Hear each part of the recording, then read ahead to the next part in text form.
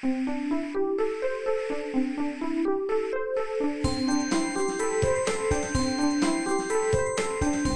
速中文 Slow Chinese。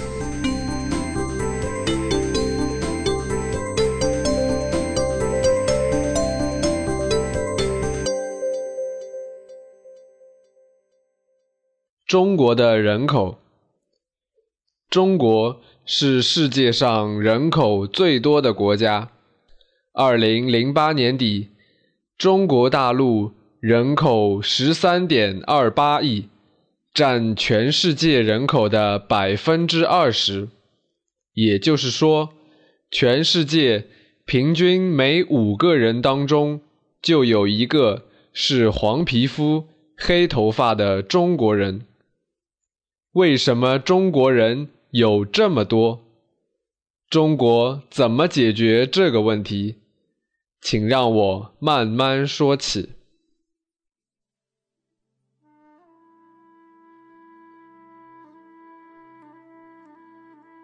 古代的时候，中国人口并不多。清朝以前，中国人口都不超过1亿。有些朝代人口甚至只有1-2千万，即使最强大的唐朝，人口也只有5000万。由于古代医学比较落后，生孩子有很大的危险，很多孩子一出生就死了。古代人的生活条件也不好。有些家庭很穷，就算生了孩子，也无法把他们养大。还有，古代人喜欢男孩，认为男孩可以劳动，而女孩却没有用，所以女孩常常被抛弃。这种重男轻女的错误思想也是造成中国古代人少的一个原因。农业对古代中国非常重要，而人口就是劳动力。谁生的孩子越多，谁就越光荣。这种思想一直保持到新中国成立。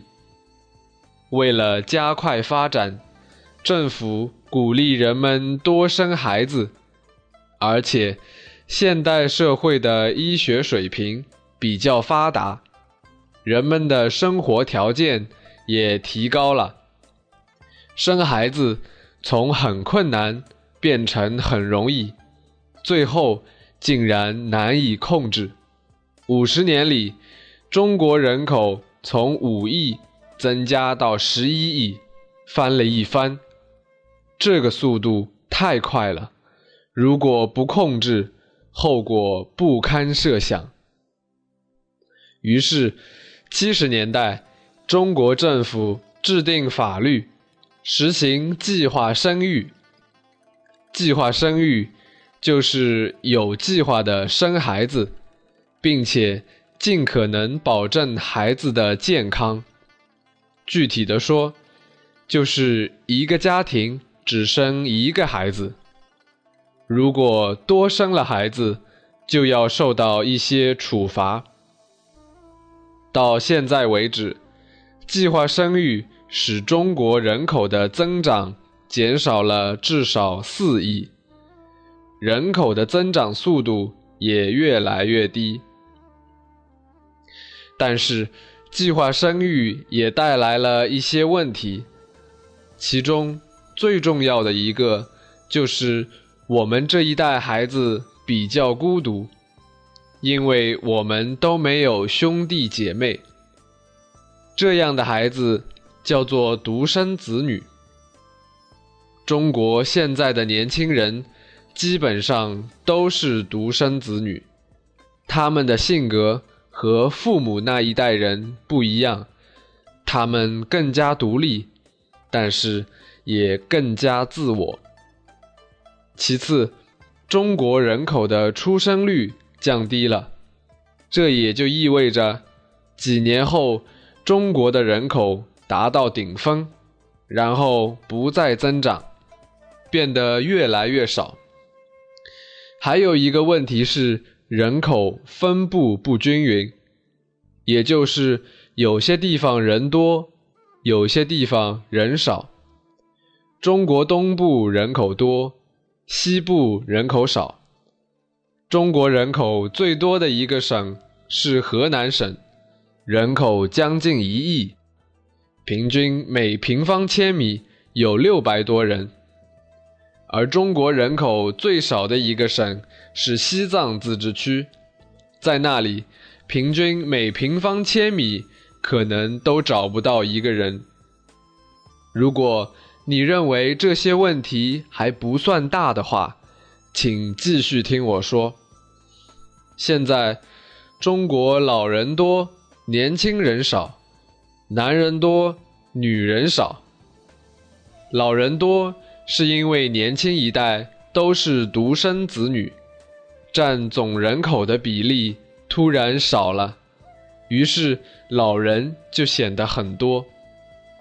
在性别比例上，据说中国男女比例是118比100，也就是说，有18个男人一出生就注定了以后找不到老婆。为了让人口发展更加自然和科学，政府也对计划生育进行修改。现在，在中国大部分地区，如果父母都是独生子女的家庭，允许生第2个孩子。对于人口老龄化，也就是老人越来越多的问题，政府的目标就是改善社会福利，提高人们的生活质量。清朝的时候，中国人的平均寿命是33岁，而现在中国人的平均寿命已经达到73岁。对于13亿的人口来说，这的确是一个值得骄傲的成绩。